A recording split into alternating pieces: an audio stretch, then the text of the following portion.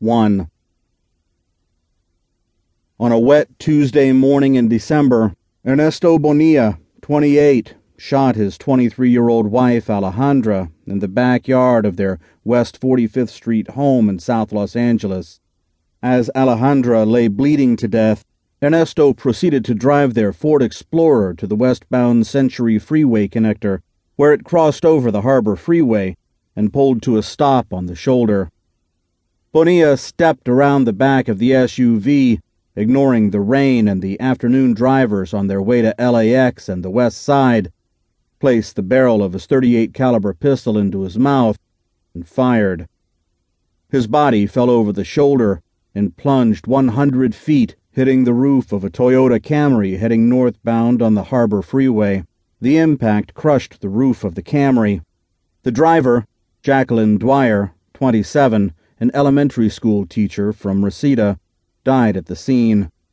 This would have been simply another dark and strange coincidence, the sort of thing that shows up for a 2-minute report on the local news with live remote from the scene, and maybe gets a follow-up the next day.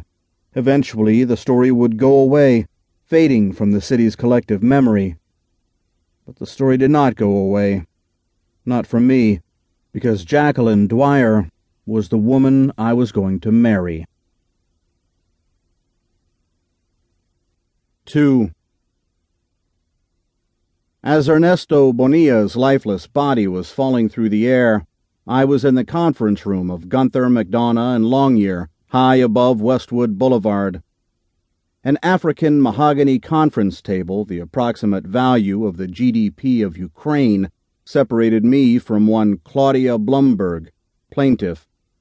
She was, at first glance, impossible to think ill of, which was a big consideration here.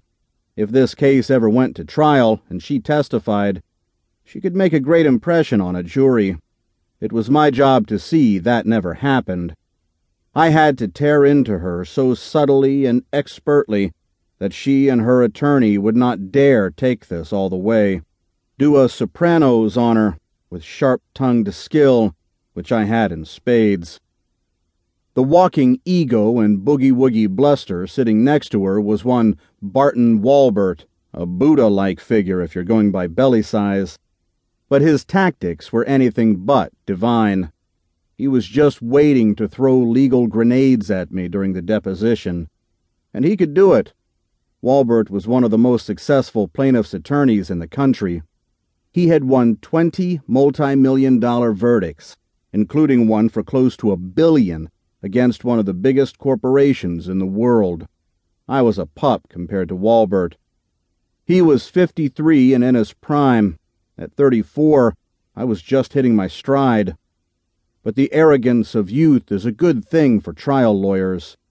Like the young guns who come to town looking for the aging outlaw, wanting to test the best, I was loaded and ready. "Ms. Blumberg," I said, "your attorney has explained to you why we're here today, has he not?" "Yes." She was cute, with short auburn hair and intelligent brown eyes. There was a fragility about her that made her seem like porcelain. A jury would warm to her. I was Iceman. "You understand that you are under oath, and that your answers must be truthful, just as if you were in court." "Yes." "Did you confer with your attorney before coming here today?" She hesitated a moment and glanced at her lawyer. "I'm okay," she said. "I noticed that you looked at Mr. Walbert just then," I said. "Is that because you're not sure what your answer should be?" "Objection," Walbert said. "What you notice is not relevant, Mr. Buchanan. Just ask questions."